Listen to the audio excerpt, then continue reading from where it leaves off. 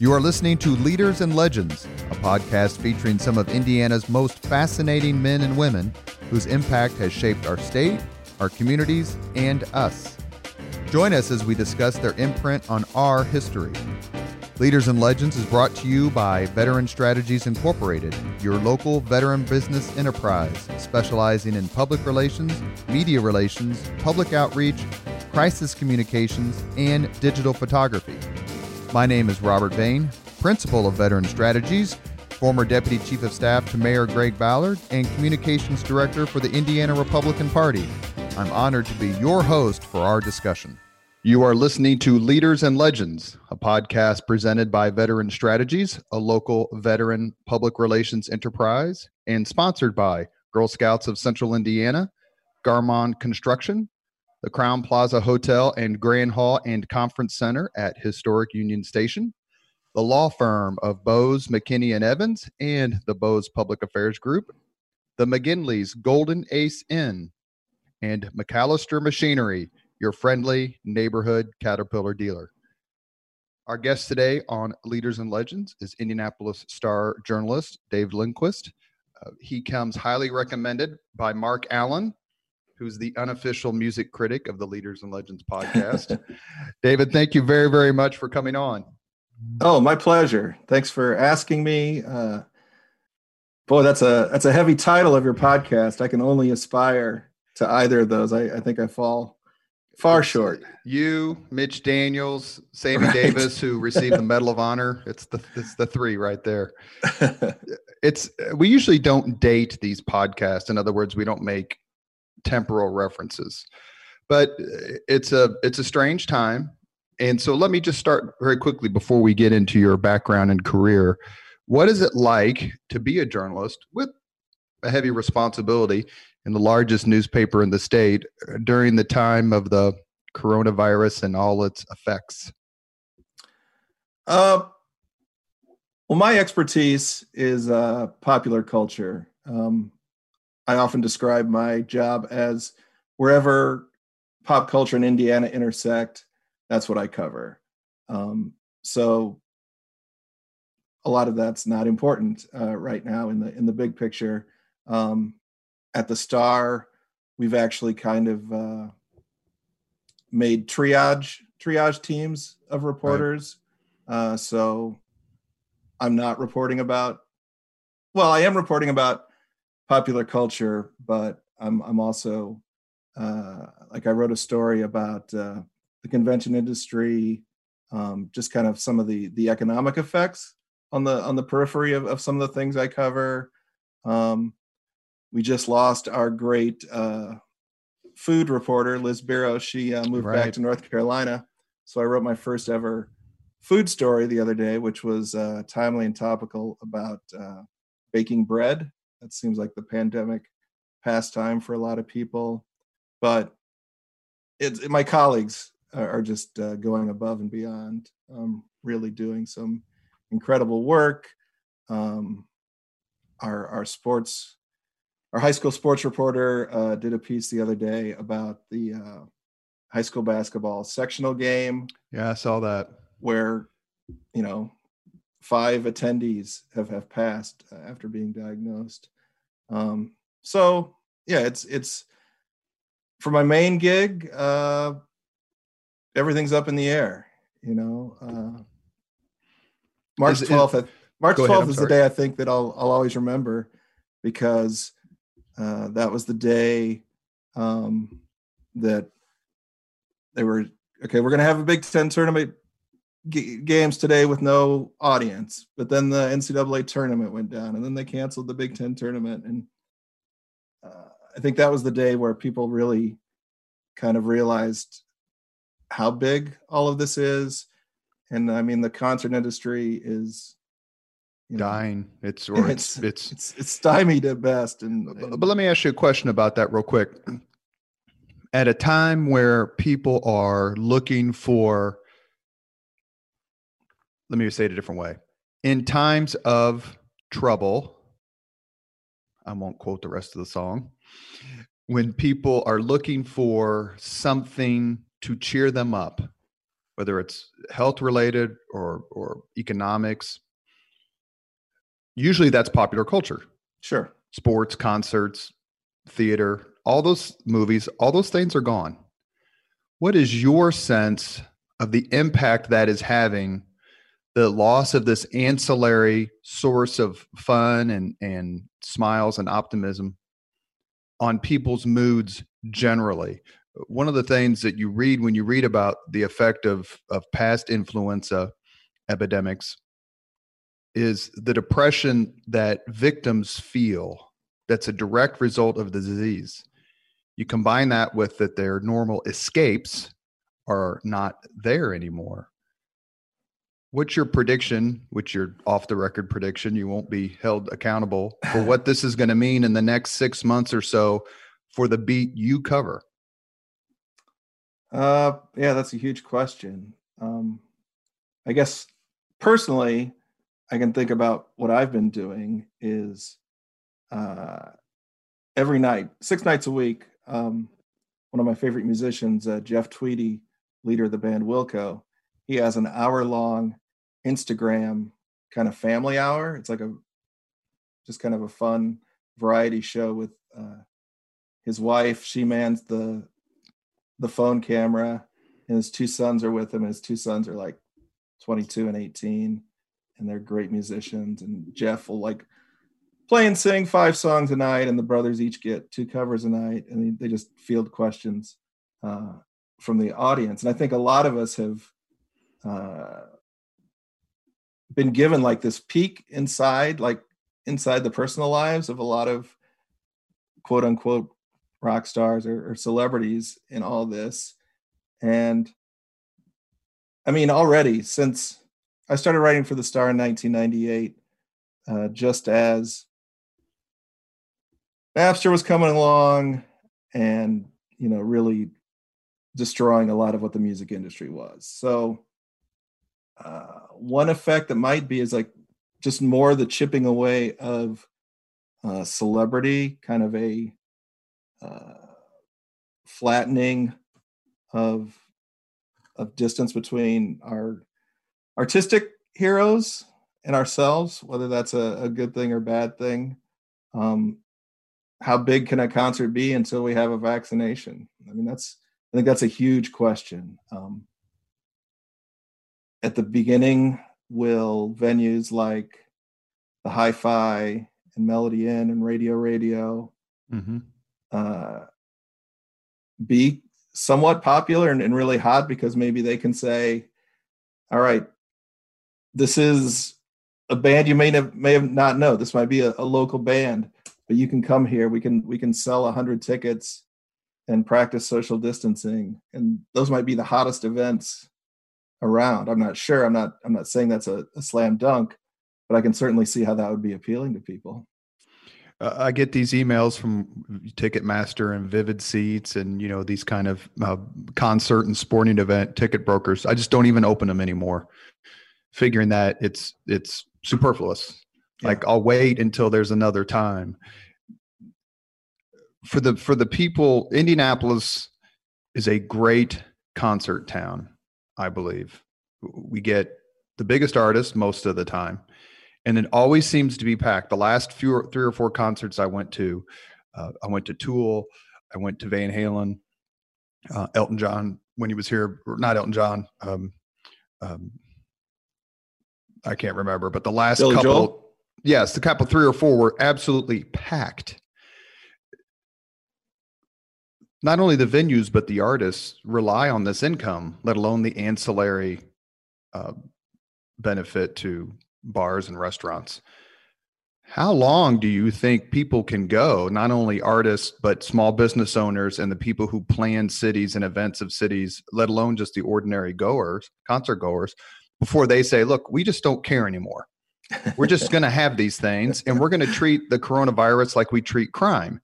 We don't sit at home and bolt the door. We go out and we manage risk and we take risks, and we make a value decision that it's worth it for us. Do you think that's a possibility that at a certain point a band is just going to go, come watch us play, and if you take your chances, you take your chances? I could see that happening. I'm not sure if a venue like the shows you were just talking about have been in places like Bankers Life Fieldhouse and Ruoff Music Center. I don't know if they'll play along with that kind of thing, but yeah, I definitely could see it happening. I mean, rock and roll is, we'll get to country music and other aspects later, but I mean, what would the Sex Pistols be doing right now? Yeah. Saying the hell with it. Come to our shows. Right. Well, that's a good question. I mean, it might be very soon that we might see like literally underground basement shows or things like that. But in terms of the artists, it's all about touring today, because so little money, they can't rely on sales of recordings or streams to be a large part of their income. It has to be done on the road. And so, like, go ahead. Yesterday, Dead and Company, they packed it in. They're like, we're not going to go out this summer. Dead and Company is not an average band. I mean, Dead and Company can go out and play or not go out and play, and they're still very, very wealthy, all those guys. One of the things that really was jarring to me was how early Zac Brown band's a pretty big country / pop band. And it was very early where Zac Brown said, I'm sorry, I just laid off my entire crew. And that was, like I said, that was a little jarring to me. So yeah, the whole thing about the concert industry that people might not realize is that the profit margins are razor thin. If you're a promoter and say, we'll just use very round numbers. So you're a promoter and you want to do a show for 10,000, 12,000 fans, right? And your budget is $1 million. 850,000 of that is probably going to the artist. So the margins are very, very thin on these shows, I guess. So how long can we go without it and not have a lot of people hurt in the industry financially? Not very long. Before we go back to where you're from and the start of your career and all the places that you've written, you mentioned something that is hard to believe. I would say it's an anachronistic term at the moment, which shows you how quickly things change. You mentioned Napster. Yeah. What was and is its effects, or that industry, that technology's effects on the music business? How did it affect it then? And what are the effects now? Okay. I don't know how blatantly we need to explain what it was, but Napster was the first kind of renegade company to facilitate downloading of music. Rip a CD, make an electronic file of a song, and then share it with anyone and everyone who can get online, basically. So, yeah, in the late 90s, that basically freaked the music industry out, because instead of selling, a CD to almost everyone who was a fan of the artist, hundreds and thousands of people are having an exact replication of the song. It's like way back when in the 70s, the music industry was scared of tape recorders. Sure. Home recording is killing the music industry. Well, it didn't really happen that way. I mean, I was a kid in the 80s, and I would use my home stereo and cassette deck to record the top 9 at 9 from the radio station that I listened to in Central Illinois. But it really came to be with MP3 downloads. So obviously the era we live in now, a lot of people listen to music on Spotify or Apple Music. And, the Billboard charts are no longer a reflection of sales. The Billboard charts are this, kind of make-believe representation where they say, oh, you streamed this many times and somebody heard your song in a commercial, or they used it in a bumper on CNN, and like all those plays factor into the chart. But didn't Pearl Jam, as I recall, testify before Congress about what a ripoff Napster was? Well, Pearl Jam's beef was with Ticketmaster. Okay, I'm sorry. Thank you. Metallica was the band that tried to go up against Napster. And to the music consumers, they didn't think Metallica was heroic. We all want free. Yeah, that's the society we live in, Robert. But I've had the opportunity to interview John Mellencamp many times through the years, and when Napster was kind of coming onto the scene, it was like the entire music world and basically all of pop culture has been kind of shattered. He would talk about like when Hurt So Good and Jack and Diane were at the top of the charts, everyone in America knew those songs because, everything was very formatted. Like everyone heard what was the top 40, and today it's very different. Like a song can be number one and exactly 90% of the public doesn't even know the song. So that might be a nostalgic negative to say, wow, we all used to know what the number one song is. The flip side of that is because there's so much striation in the world of popular culture, there's a band from Indiana called the Reverend Peyton's Big Damn Band. Probably unknown to 99% of the world, but because of online distribution and promotion and social media, they can go into basically any city in the United States and many cities in Europe and play to 500 to 750 people every night. So that's a band that has a career without being celebrities. And I guess that kind of goes back to what I was saying earlier about what the new world of entertainment might be is, we've been edging toward this where we're all fans of working musicians and maybe not, Van Halen rolling in with the circus. Well, what would Casey Kasem be doing today? No more Casey Kasem top 40 long distance dedication, none of that stuff. That's actually some comfort entertainment. Is I think iHeartRadio has a channel that all they play are American Top 40 episodes from the 70s and 80s. We're going to talk about music then versus music now here in a little bit. We're on with David Lindquist, who journalist for the Indianapolis Star, pop culture critic, is pop culture writer, not from Indiana originally, from Illinois, if I remember correctly. How did you matriculate over here to the Hoosier State?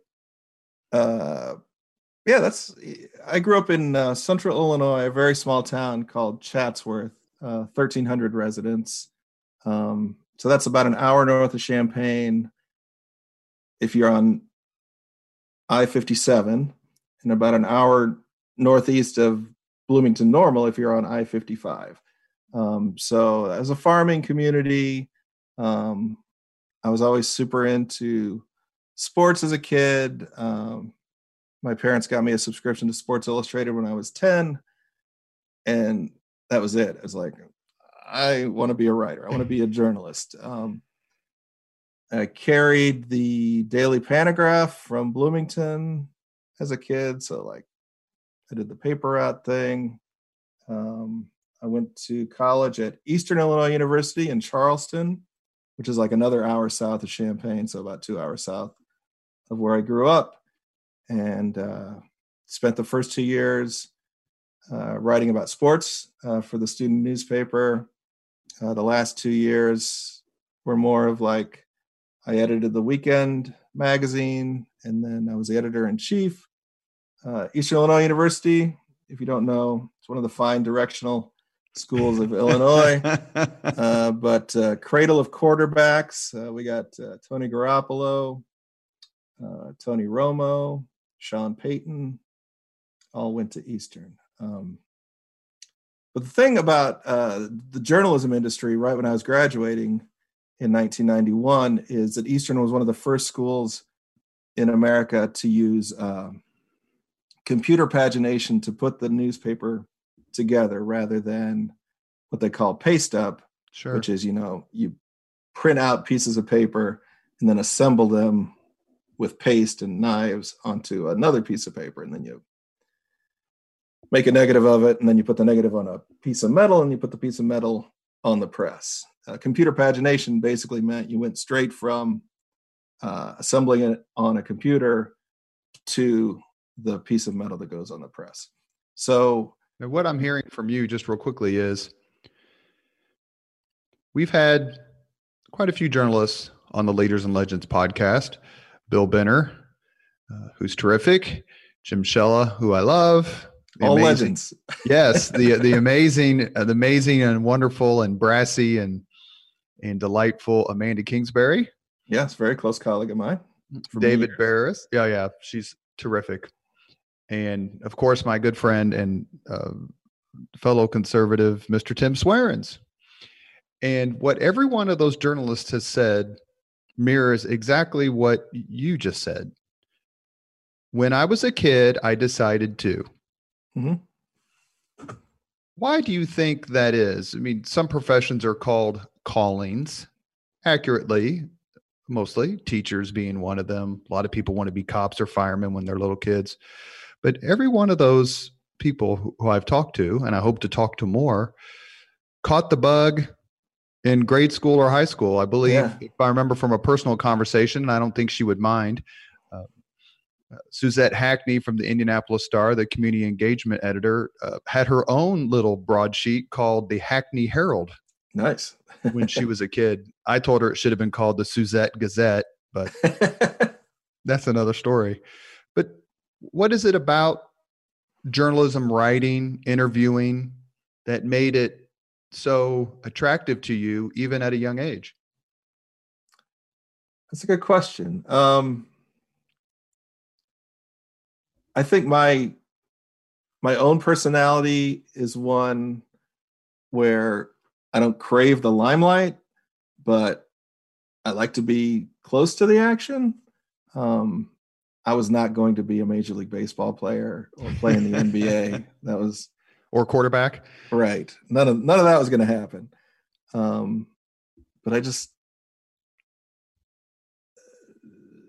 sports writing was very easy for me to romanticize, and I mean, it kind of goes hand in hand with if you excel at something at school and you kind of put the pieces together, oh, maybe that's something I could do.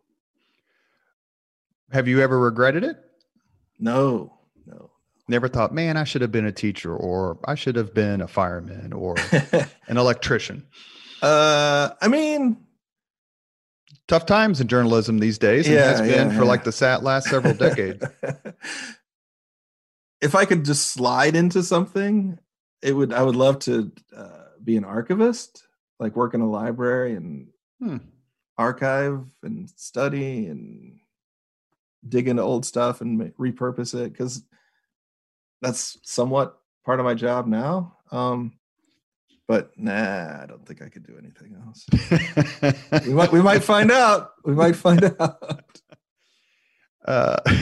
You are listening to Leaders and Legends, a podcast presented by Veteran Strategies, a local veteran public relations enterprise, and sponsored by Girl Scouts of Central Indiana, Garmon Construction, the Crown Plaza Hotel and Grand Hall and Conference Center at historic Union Station, the law firm of Bose, McKinney, and Evans, and the Bose Public Affairs Group, the McGinley's Golden Ace Inn, and McAllister Machinery, your friendly neighborhood Caterpillar dealer. We are on today with David Lindquist, pop culture writer at the Indianapolis Star. David, is there a Hoosier leader or legend you particularly admire?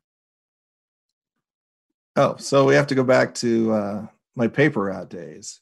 I'd get up every morning to deliver papers at 5:30, and then I would get home, and before I would go to school, I would watch the previous night's episode on the popular then VHS format of the old Late Night with David Letterman show on NBC. So yeah, Dave's been my guy for forever. Have you had a chance to interview him or interact with him, break bread? A couple, at least 2 interviews. The first time I talked with him was right on the track before a race. And I have to thank my former colleague, Kathy Keitlinger, for the tip. Kathy was at the Star. Who is awesome. Yeah. She would write about kind of social things in Indianapolis. And she knew that team owners, would go to their cars right before the race. So I'm trying to think of who the Ray Hall, Letterman Lanigan driver was this year. Let's just say it was young Graham Rahal. So I had access to the track, and I was kind of standing close to Graham's car, and I kind of heard a commotion over my shoulder, and I turned, and there's Dave himself. And I just kind of caught him right in stride as he was walking, and I told the anecdote I just told you about when I was a kid. I was a paper boy and would tape a show, and he's like, I used to carry, I think he carried multiple papers. He might have carried both the Star and the Indianapolis Times here in Indianapolis. But it was the year that he had announced that he was going to do the show at CBS for like one more year. Sure. So I quickly was just like trying to ask him about favorite Indiana guests. And he said, I love the Drivers Come On. They're always super entertaining. I think he might have mentioned Peyton Manning. And I know that Dave always had an affection for singer-songwriter Warren Zevon. Was always on his show many times. About whom you just posted, and we're going to ask about that on Facebook. Yeah, sure. That's interesting timing. So I always kind of made a correlation between Warren and John Hyatt, the great Indianapolis singer-songwriter. So I kind of led Dave into like, I know you love Warren. What about John Hyatt? Do you like having John on the show? And Dave's like, yeah, John's great. So there we are at that point, very superficial, quick conversation on the track right before the 500-mile race. And Dave goes, speaking of Warren, I'll never forget the last time he was on the show. And if people are not familiar with Warren Zevon, had kind of an up and down career commercially, but always was just a great songwriter. Unfortunately, had cancer and died, but he knew it was coming. He knew the end was coming. So he put out, I think, at least 2 records that were very mortality themed, real touching, emotive records. So you want to name a couple of his songs for the people who don't? Well, people probably know Warren Zevon for Werewolves of London, great songs like Lawyers, Guns, and Money. But so at the end of his career, he wrote these songs. Like one people always quote one of his songs from this era, Enjoy Every Sandwich, which is a very great way to think about life and its fleetingness and how you can live in the moment if you can. So anyway, David Letterman's like, so it was Warren's last show. We knew it was going to be his last show. And I went up to see him in the dressing room after the show. And I just, poked my head in and said, thanks for everything, Warren. And he's like, so then Warren called me into the dressing room and turned and handed me his guitar. So like Letterman's like, nothing like this has ever happened. It was like super emotional for him. So that was like a pretty good, 90-second interview on the track with David Letterman. So I really appreciated that. And then I think the next year when he did retire, I was part of a kind of a small scrum in the garage there in Gasoline Alley with Dave. You came to the Indianapolis Star, I believe, is it 1999, 98? May of 98. And you came from, is it Northwest Times of Indiana? Is that was your first? The Times of Northwest Indiana was my stop right before here, yeah. Now, we have ancillary researchers and helpers here on the Leaders and Legends podcast. Now, most of the time it's Bill Benner. But in this case, we want to give credit. There's no plagiarism here on the podcast, so we give credit where credit's due.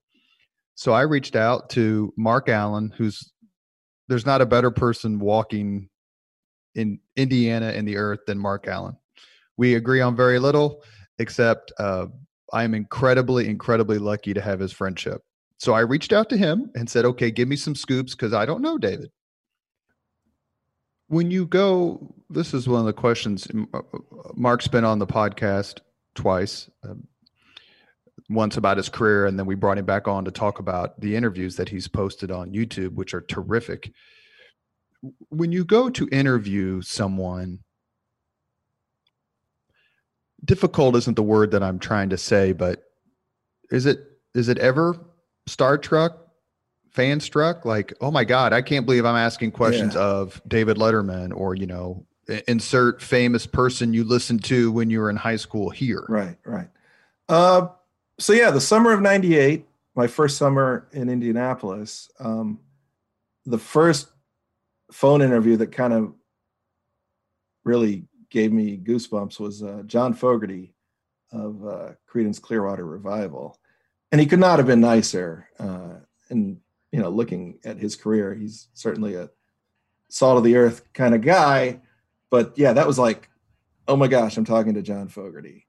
And in recent years, I have to be honest, I got to do a dual phone interview with Steve Martin and Martin Short. Oh my. That was a blast, and everything that you want those guys to give you, they gave. But I mean, so here's the thing about phone interviews. In my inbox every day, I get 15 to 20 publicists sending me an email saying, wouldn't you like to talk to this artist? Right? Nice phrasing. Nice phrasing. Wouldn't you like to? Those people are coming at me, right? And meanwhile, my wish list often are acts that don't need an interview. Like they don't have publicists who are sending email to the Indianapolis Star asking for an interview. So the best case scenario is where the level of interest is equal. I want to talk to the person, and that person is willing to talk to someone from the Indianapolis Star. So if we can broker the deal and schedule an interview, then my time with this artist becomes something on a list. It's a 15-minute slot. And maybe once a week, this artist has to devote 4 hours to probably the last thing they want to do. And that's phone interviews, right? Sure. So they're in a room and someone sends them an email that says, okay, 10 a.m., the Cleveland Plain Dealer, 10:15, the Detroit Free Press, 10:30, St. Louis Post-Dispatch, 10:45, Indianapolis Star, right?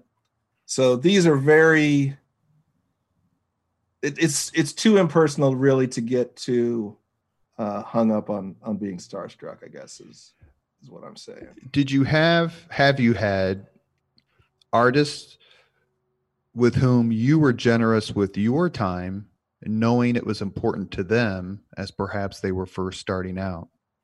Remember that. Yeah. They get big, and now Right. you want to talk to them, and they're like, you know what? That Lindquist guy called me when I was playing to 150 people. Yeah, I'm playing to 15,000 people tonight. I want to talk to him. That's an interesting question. The first person that comes to mind is someone who I think is definitely one of the top 5 guitarists on the planet living today. And I wanted to call him a kid. He's not a kid anymore, but Derek Trucks, just an amazing guitar player who kind of came up through the ranks under the umbrella of the Allman Brothers because his uncle, Butch, was a drummer in that band, and Derek plays in a style that's almost eerily close to Duane Allman, the slide player. Yeah. So, I mean, I can literally say, and this has maybe happened once in my entire career, is that, the second time I talked to Derek Trucks, he mentioned the first time that we spoke, and he was very appreciative. So hard to believe Duane Allman's been gone nearly 50 years. Yeah. I had to catch myself because I almost started to say, the late Allman brother, but we've also lost Greg. You mentioned him as being one of the 5 best guitarists on the planet. Boy, I just opened myself up, right? Care to name your other 4? This is just off the top of my head. Trey Anastasio, Annie Clark, who records under the name St. Vincent. So that's 3, right? Gary Clark Jr. is very inventive. I'll just leave it at that. Are you a fan of the shredder type guitarists? Yngwie Malmsteen, Steve Vai, Joe Satriani, those sorts of... Yeah, so that's like the other end of the spectrum of what Derek Trucks does. Derek Trucks plays minimal amount of notes and coaxes so much out of them. But yeah, when I was a kid, Eddie Van Halen, I thought was it. I would evangelize for Eddie Van Halen to all my friends. But there's a lot of people who agree with you on that. That there's electric guitar, rock and roll guitar before Van Halen, and there's guitar after Van Halen. And when someone like Brian May writes in a book that Eddie Van Halen represents the pinnacle of guitar playing in my lifetime. Yeah. So you and Brian May. Well, that's what's incredible about Brian May is you can hear 3 notes of guitar and know that it's Brian May. He has such a distinctive tone and like Stevie Ray Vaughan. Just caresses the notes in a way. Yeah. Stevie Ray. Love Stevie Ray. Go ahead. In the late 80s. I was going to summer school one year at Eastern, and somewhere down south in Southern Illinois, there was a place called the DuQuoin State Fair. I don't know how they got away with calling their fair also a state fair when it wasn't the Indiana State Fair, but saw Stevie Ray Vaughan with the Thunderbirds as the opening act for $6. And that was definitely an all-timer. With his brother, Jimmy, playing guitar for the Fabulous Thunderbirds. Yeah. Stevie Ray Vaughan's cover of Stevie Wonder's Superstition is my favorite cover version of any song ever. Nice. Right now, my Instagram Live project for this month is all covers April. So that's a good thought. I saw that. Days, I might squeeze that in. Not necessarily guitarists before we move on, but all the concerts you've been to, you've seen them up close. Can you think of 1 or 2 performers that just made you shake your head? Just like, I cannot believe how good this person is at his or her chosen craft. Okay.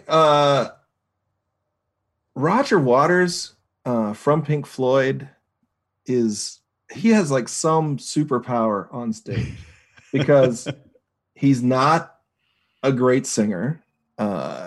he's a bass player, so he's not going to knock you out with any uh, prestidigitation. But his shows are unparalleled. I mean, if you talk about the best shows I've seen since I've been in Indianapolis, uh, two Roger Waters shows are probably in the top 10. I went to the Wall concert. Yeah. And it was fabulous. Just the whole production. I mean, he spared no expense. They played the songs. He played the songs you wanted to hear him play.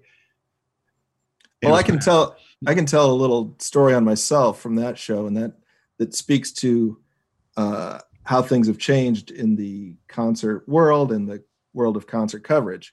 So that was the Wall at Bankers Life Fieldhouse. And at the beginning of the show, I've got my phone out, right? Because I want to take a picture. I want to tweet. And I might tweet a few observations about the show, because that's kind of how you cover a concert today.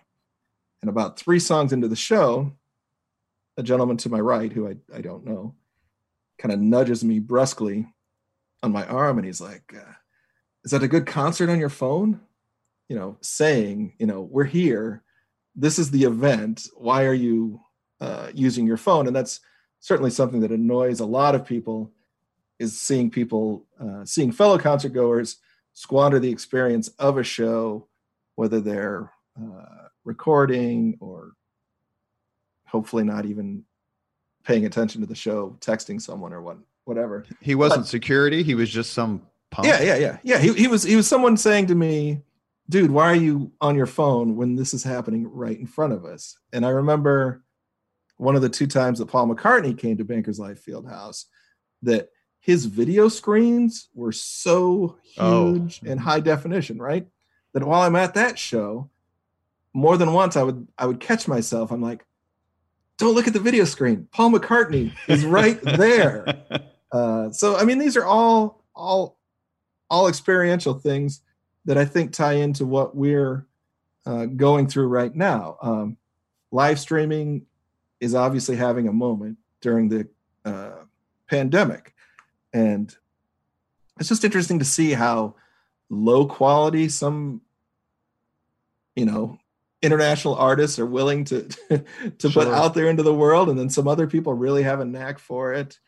And whether that becomes a revenue stream, that's what the industry is interested in, is like, oh, if we can't do shows in arenas, how can we maximize, maybe some of this live streaming stuff? You mentioned a couple of folks who you had talked to, celebrities or musicians, who were kind to you, pleasant, generous. So I have to ask the question of, okay, who was just a jerk? Well, I had, I do have some stories in this regard. We'll take a couple. Okay. I learned a lesson with Art Garfunkel that if you think you have a question that might annoy or irritate, or be a question the person doesn't really want to answer, save it for the end of the interview. Because if it's at the end of the interview, you're not really out anything. It's over. But I did not learn this lesson when I talked to Art Garfunkel once. Art was coming to do a solo show, and Art, of course, made his name as a member of Simon and Garfunkel. And the Simon and Garfunkel sound is, Paul Simon, singer-songwriter, a conventional voice, and Art Garfunkel with this angelic high harmony always, and in some songs singing the lead with that voice. So after the breakup of Simon and Garfunkel, clearly Paul Simon has this huge solo career, right? Sure. And I was about halfway through this interview with Art Garfunkel, and I said, Art, do you ever think about what your voice might have added to Graceland, the great Paul Simon album, or other works? Right. That was my question. And you could hear through the phone Art's neck kind of snap to the side, and he's like, I don't like that question. Why don't you go ask Paul Simon what he could have added to my solo recordings? What solo recordings? Exactly. It's like, you need a little better self-awareness there, Art, is what went through my mind. And so the next 8 minutes of that phone interview were rough, because basically on every answer he kind of circled back and was like, that was a jerky question. Why did you ask that? But you see these celebrities who, I mean, the most famous example that we have on video in the last few years is when Megyn Kelly asked Jane Fonda about her plastic surgery. Yeah. And you might as well just have asked Hanoi Jane there, how are the accommodations? The look of incredulity on Jane's face of like, how dare you ask me that question? I mean, is that something that you obviously just encountered it and what you talked about with Art Garfunkel, but it's like, look, we're doing the favor of this interview. We don't expect any tough questions. And is that hard to do as a journalist? You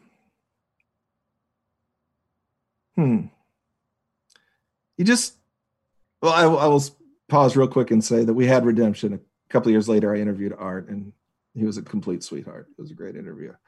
You led with a different question? Yeah, we didn't. Well, I mean, I'm going to be frank. I write about entertainment. So when I delve into difficult or provocative questions, I'm not going for gotcha moments, and I don't have the responsibility of some of my counterparts in news when they're covering things and interviewing public figures. I mean, that's holding their feet to the fire is part of the deal. So I don't know. It's like, I don't think it's fair to ask a musician about a controversy that's like 30 years in the rearview mirror. Asking the Stones about Altamont, that would be too far back. Yeah. I mean, last summer it would have been a good question because it was the 50th anniversary, but yeah, that's generally it. I had something, I lost it. But do they expect it? Do they like, look, we're doing you a favor. If you ask tough questions, when we come back, you're not going to talk to artist X and we're going to remember. Yeah, I'm way past that. I can't even care about that. That's not a threat that I don't think is held over. And sometimes fans will make a comment like, you gave that act a bad review, they're not going to come back. And let me assure you, if there's a promoter willing to pay that artist will be back. So yeah, I don't think I have that kind of influence. Have you had, just whether it's phone or in person or whatever, just conversations with musicians or celebrities that are just so painful or become contentious immediately? And then let me ask quickly, because this is something we talked about with Mark, or you wrote a review of their performance and it's gotten back to them and they've rung you up and said, dude. Yeah. Well, Mark has the Phil Collins. Phil Collins is undefeated. His Axl Rose facts is undefeated. His Branford Marsalis Jay Leno interview is pretty tough to top. I did get what I thought was a pretty funny email from Toby Keith's manager one time. Toby Keith is kind of this hack country artist, I'll say it. And his manager actually, I think, is from Noblesville. So for whatever reason, his manager saw a review I wrote about one of Toby's show out at Deer Creek. And let's see. Points in the email were things like, so there was a this is a little inside, as a working journalist, sometimes tickets are comped, sometimes they aren't. We had an era at the Star where our editor, a very fine ethical policy was that we paid for every ticket, right? So That's not the way it is now, but there were several years where every time I would go to a show, I would pay for the ticket and then expense the star. So in this email, the manager said, I heard you pay for tickets, which makes me glad because we're getting your money and you're my favorite type of journalist because you know nothing. And but the clincher was how he signed this email. It was like this kind of cryptic advice to me, which I kind of liked. It was like, be cool, Topwater, signed Millionaire, Toby Keith's manager. So he got the Millionaire part in there. I got nothing there, but I don't understand that phrase, be cool, Topwater. It's like something out of a old Western movie. Are you familiar with that term? No, I was just going to assume that Lindquist was Swedish for topwater. Oh, maybe that's it. That could be it. But but then again, over time and years, I have a good relationship with that gentleman. You've mentioned 3 concerts. I actually went the McCartney concert that was on Bastille Day. It was July 14th, about 6 or 7 years ago. I took my kids there, $300 a ticket. But I wanted my kids when they are older. So when people are in their 50s and 60s, like we are, or like I am, or older, and they're talking smack about the concerts they've seen, another area where Mark Allen is undefeated, and the artists that they've seen, I told my kids, I said, in 2060, when you're with your friends talking smack about music, I want you to be able to say you saw Paul McCartney play Beatles songs in person. Yeah. It was enormously expensive, but it's probably the best concert I've ever been to. Been to a few amazing Rush shows, but that was off the charts. I actually went to a Toby Keith concert. It was an interesting experience. I'm not a fan of country music, but it's going to kind of lead me into my next question. And that is, when you go to review artists or genres of music that aren't your particular cup of tea, sure, how do you do that? I mean, it would take, if I was a music critic and I had to go see Miranda Lambert, I don't know any of her songs, I really don't know anything about her, but she has this amazing, incredibly loyal following. She's clearly very talented. If I had to go in there and do that, I'm not sure that I could pull it off. Is that where your journalistic training comes into play and just your experience? A little bit. If I could just quickly reset, if someone might be curious about the policy of accepting free tickets to a show. My personal philosophy is when I go to cover a show, it's the equivalent of a sports writer covering a sporting event, and they have press boxes and accommodations that are, set aside very specifically for them. A concert seating grid is not the same, but I think it's certainly fine for the show to set aside 10 or so tickets for journalists covering the show. Just wanted to throw that in there. Well, the Leaders and Legends podcast endorses that view. Thank you. So when I go to a show, I just kind of put myself in the mindset of, if I were a fan of this artist, what are my expectations? So that can kind of quickly become like a checklist. Do they play the songs that I need them to play? I mean, if you're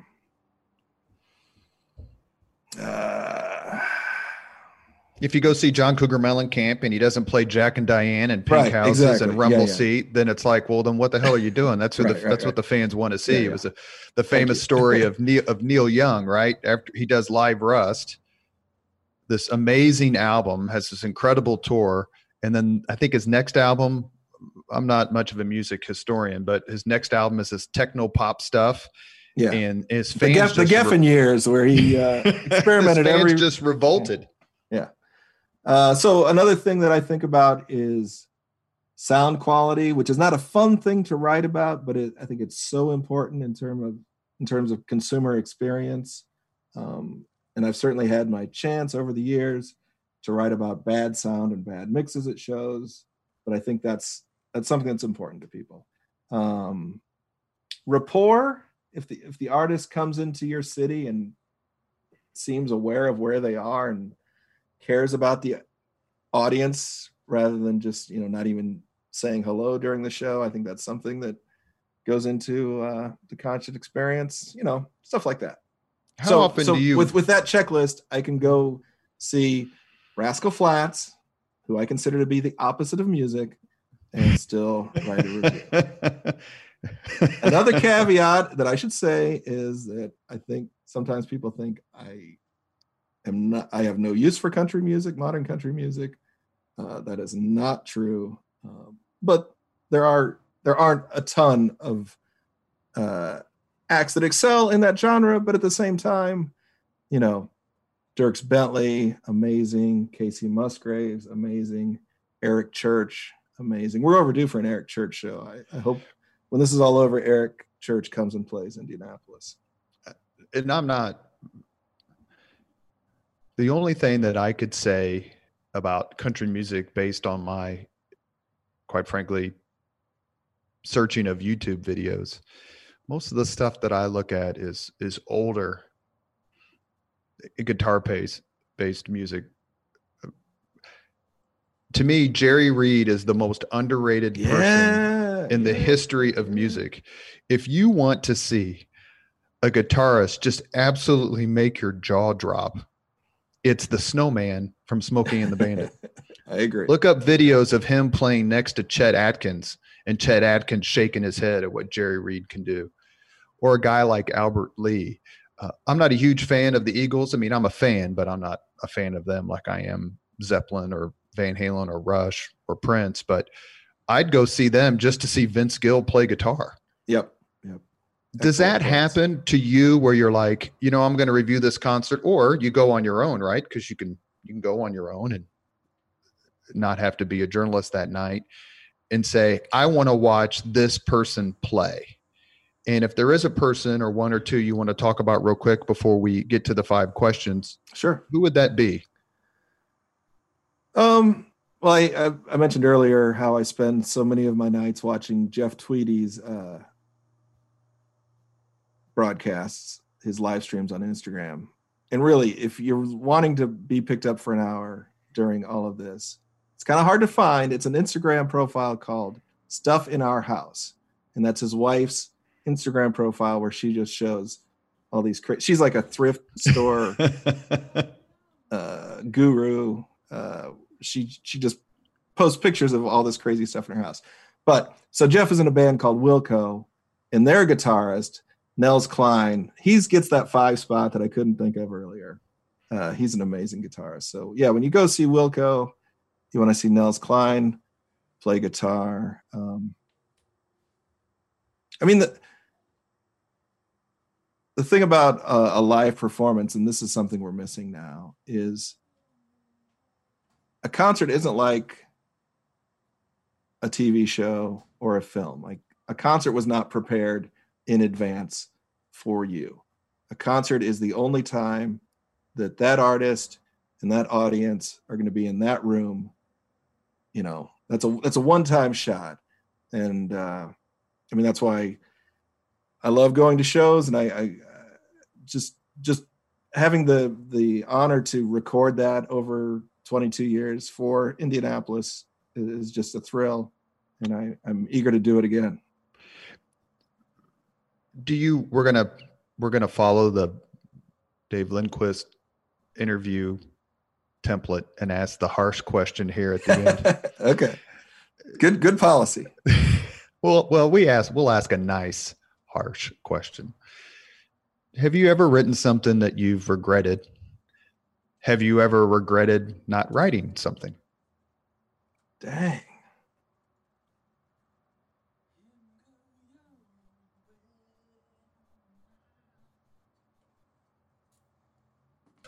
That is a stumper. Is that one of the 5? No. Okay. Because you go see an artist, and you really really want it to be a good show, and they bomb for one night for whatever, right? I've had podcasts where I've done, and right afterwards I've texted my guru Chris Spangle, and my text to him is, I sucked. Gosh, I should have asked these questions and I didn't, or I just didn't have the energy or whatever. And I haven't done many of these, probably in the 60s, 70s at this point. But have you ever pulled your punches because you liked the artist or liked their music and felt like, you know what, I should have called them to account for this and I didn't do it? Yeah. It's probably happened. Nothing is springing to mind. I can talk about maybe like the most maybe the most important concert review I've ever written was when Glen Campbell came to play Carmel's Palladium. Speaking of great guitarists. Yeah. So Glen was doing some dates with Jimmy Webb, the great singer-songwriter who wrote Wichita Lineman and a couple other songs that were hits for Glen, right? So this was a show at the Palladium in Carmel.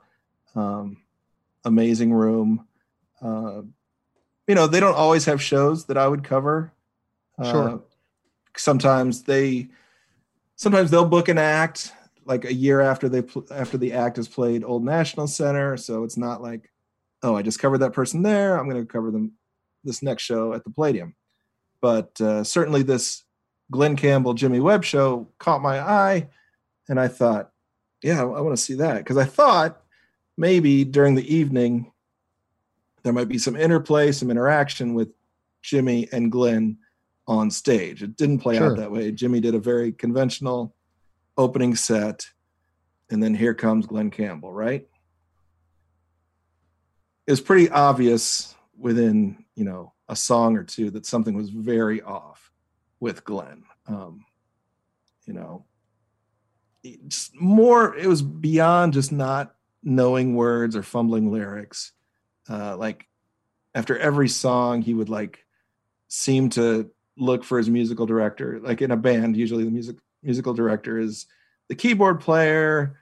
He would ask what key is this in and what song are we doing? And it was kind of a painful show to watch. It was a painful 90 minutes. And at the time, Glen Campbell had been in the news within the past 4 or 5 years for kind of one of those really embarrassing, not attractive DUI mugshots, right? Second only to Nick Nolte's. Right. Yeah, definitely in that ballpark. And as a reporter, one thing I can never do is I cannot assume what a person has done with their day.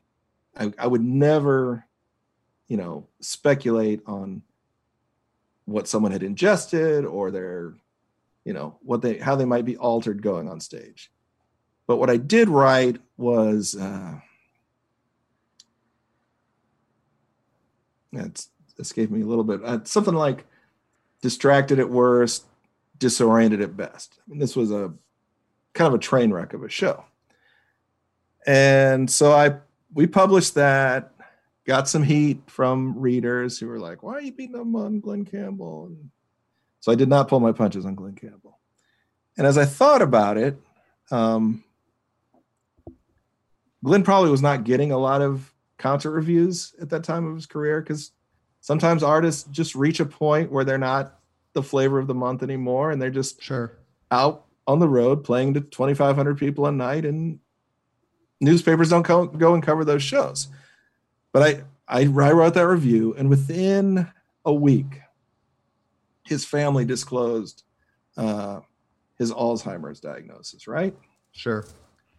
And I was like, that's something that could have helped me going into that show, because that changes everything. If I go into that show knowing that, it sets all the variables to a different way.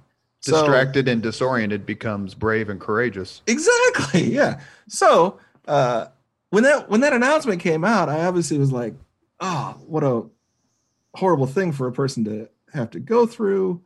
But I also felt, slightly vindicated because you wrote about what you saw. Something was off. About what you saw. Yeah. Yeah. But then there was another wave of people beating up on me, like, why did you attack this poor man in this state? So not that dissimilar to the Warren Zevon situation.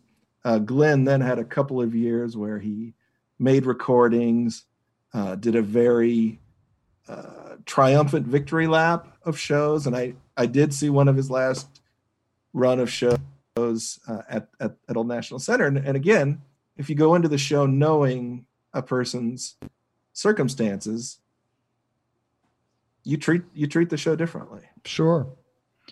You are listening to Leaders and Legends, a podcast presented by Veteran Strategies, a local veteran public relations enterprise, and sponsored by Girl Scouts of Central Indiana, Garmond Construction, the Crown Plaza Hotel and Grand Hall and Conference Center at Historic Union Station, the law firm of Bose, McKinney, and Evans, and the Bose Public Affairs Group, the McGinley's Golden Ace Inn, and McAllister Machinery, your friendly neighborhood Caterpillar dealer. Leaders and Legends podcast guest today is David Lindquist from the Indianapolis Star. Are you ready for the 5 questions? Let's do it. What was your first job? Yeah, it has to be newspaper carrier. Got up at 5:30, delivered about 75 newspapers. Collecting was the worst. Nothing like going into someone's home every 2 weeks, begging for $1.75. And what's really the worst is going to the door. They're not home. A week passes. You come the next time, and then it's like twice as much you're asking, and maybe they're not there that time. The third time, you know what you do? You eat it yourself because you're so afraid of the conflict with this person you're going to ask now $5 for. I don't know if you've heard of Jimmy O'Donnell. I don't know. He was the Indianapolis native who was a survivor of the USS Indianapolis. Wow. Yeah, There's a statue of him outside the city market. Okay. He was on my brother Michael's Indianapolis news route, and my brother was so scared of him, I don't think he ever collected from him. Question number 2. What was your first concert? That I wanted to go to myself was probably Survivor at the 1984 Illinois State Fair. Not a very esteemed first show, but the opening act, it was post Rocky III, so they had a hit, right? Yeah. They were riding high. But the supporting act that night was Mitch Ryder and the Detroit Wheels, which is a lot of cred. That's so I could say Mitch Ryder and the Detroit Wheels, but it was Survivor. Number 3, if you could suggest any book for someone to read, which book would you recommend? Oh, I'm a huge fan of David Foster Wallace, who's really hard to read, and people don't like it usually when they read it. So, I mean, I would, if someone has a lot of time like they do now, and you want to try Infinite Jest by David Foster Wallace, I wish you luck. Number 4, if you could witness any event in history, be there in person as it happens, which event would you choose? Great question. I'm a Cubs fan, Robert, and I've seen on television the Cubs win the World Series. I guess if I could have been there that night in Cleveland, that would be it. I just ran into Pete Seat, a local PR pro. He had his Cubs hat on and was walking a dog named Paxton that was named after a Chicago Bulls shooting guard. Yeah. Last question. If you could have dinner with anyone living today, 2 hours off the record, whom would you choose? Another good question. I think Bob Dylan and I could have a good conversation. Could you understand him? Yeah. I love Bob Dylan. Did you listen to his latest In-A-Gadda-Da-Vida release? Dude, that 17-minute song about the JFK assassination? Oh, amazing. Let me ask you 2 quick follow-ups and then we'll let you go. All right. I asked you about your first concert. If you could have seen any concert in history or seen a group whom you haven't seen, whom would you choose or which concert would you see? Yeah, I never checked the box of Nirvana. I graduated from college in 1991. My first job was in upstate New York, where like Fish was exploding. But, the modern rock explosion of the first half of the 1990s was, excellent. All I paid attention to. And that's why in the long story, I moved from sports writing and kind of ended up here. But so Nirvana, they put out their big album, Nevermind, and their follow-up album was called In Utero, which I didn't think was that great. I thought it was a real step backward. And they were going to play a show in Springfield, Massachusetts, which was not far from where I was in Glens Falls, New York. And I'm like, I'll catch him next time. Oops. There was no next time. Yeah. I'm going to make a thesis statement and you see if you can tell me in 30 seconds or less that my thesis statement is wrong. Uh-oh.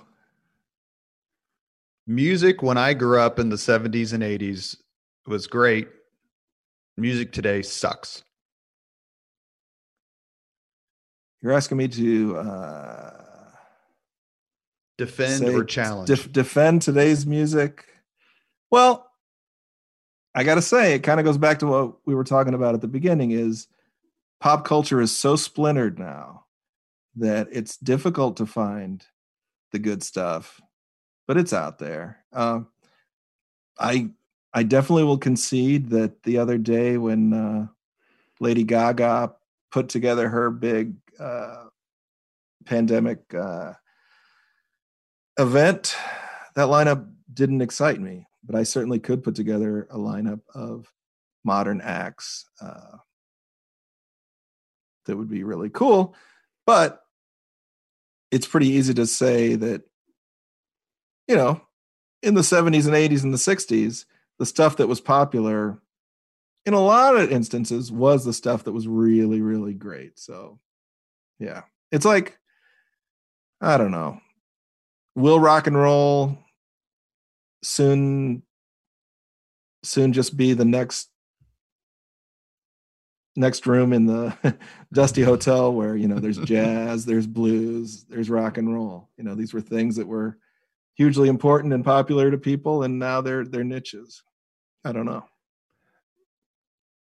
David Lindquist, thank you so much for coming on the podcast. I enjoy talking to people who have interacted with great people who have been there, who have witnessed, who've firsthand have had conversations with great artists, and for good or for ill, you speak the truth about them. Everyone I know is a big fan of your writing at the Star, and here's hoping for many, many more years of reading your journalism. I really appreciate that sentiment. Thanks, Robert. Thank you very much for listening to Leaders and Legends, brought to you by Veteran Strategies Incorporated. If you want to contact us about this program or our menu of public relations services, please send us an email at robert@veteranstrategies.com. That's robert@veteranstrategies.com.